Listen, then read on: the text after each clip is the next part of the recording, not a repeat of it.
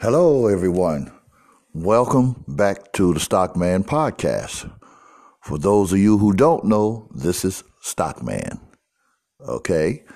And at this point, we're going to continue on with this segment. We're going to continue discussing these words that you'll need to trade with.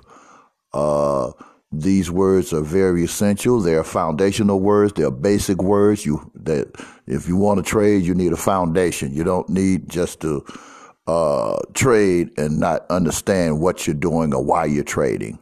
You must know these things. And listening to Stockman, you're going to learn all of that, plus some. Okay? The next word I have is called OTM. That means out the money. Okay? And there's a couple of words that work in conjunction with that. And those words are at the money. Not ATM machine, at the money. ATM means at the money. Okay? Now, you got one more thing that works in conjunction with that. That's ITM, in the money. You're going to need to know out the money, at the money, and in the money in order to trade successfully. Okay? And knowing these three things will enable you to employ certain strategy that you can only employ if you know these things. That's why you have people that's trading stock options.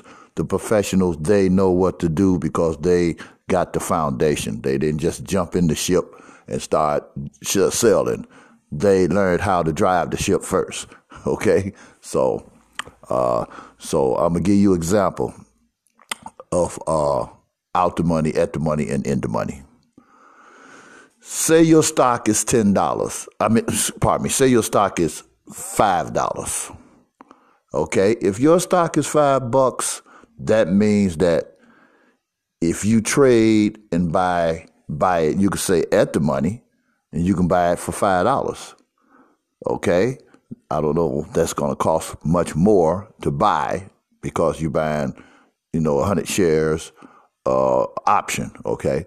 So if you say 10, that's out the money. So between 1 and 10, 5 is at the money, 10 is out the money, and anything under 5 is called in the money.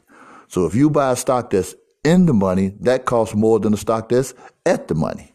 Okay? Now, you might say a July out the money. Okay? So now you got till July to hold that stock because this is a stock option. You got till July to hold that stock and to make money on it until July. When July comes, it expires. That's called time value. The time value decreases.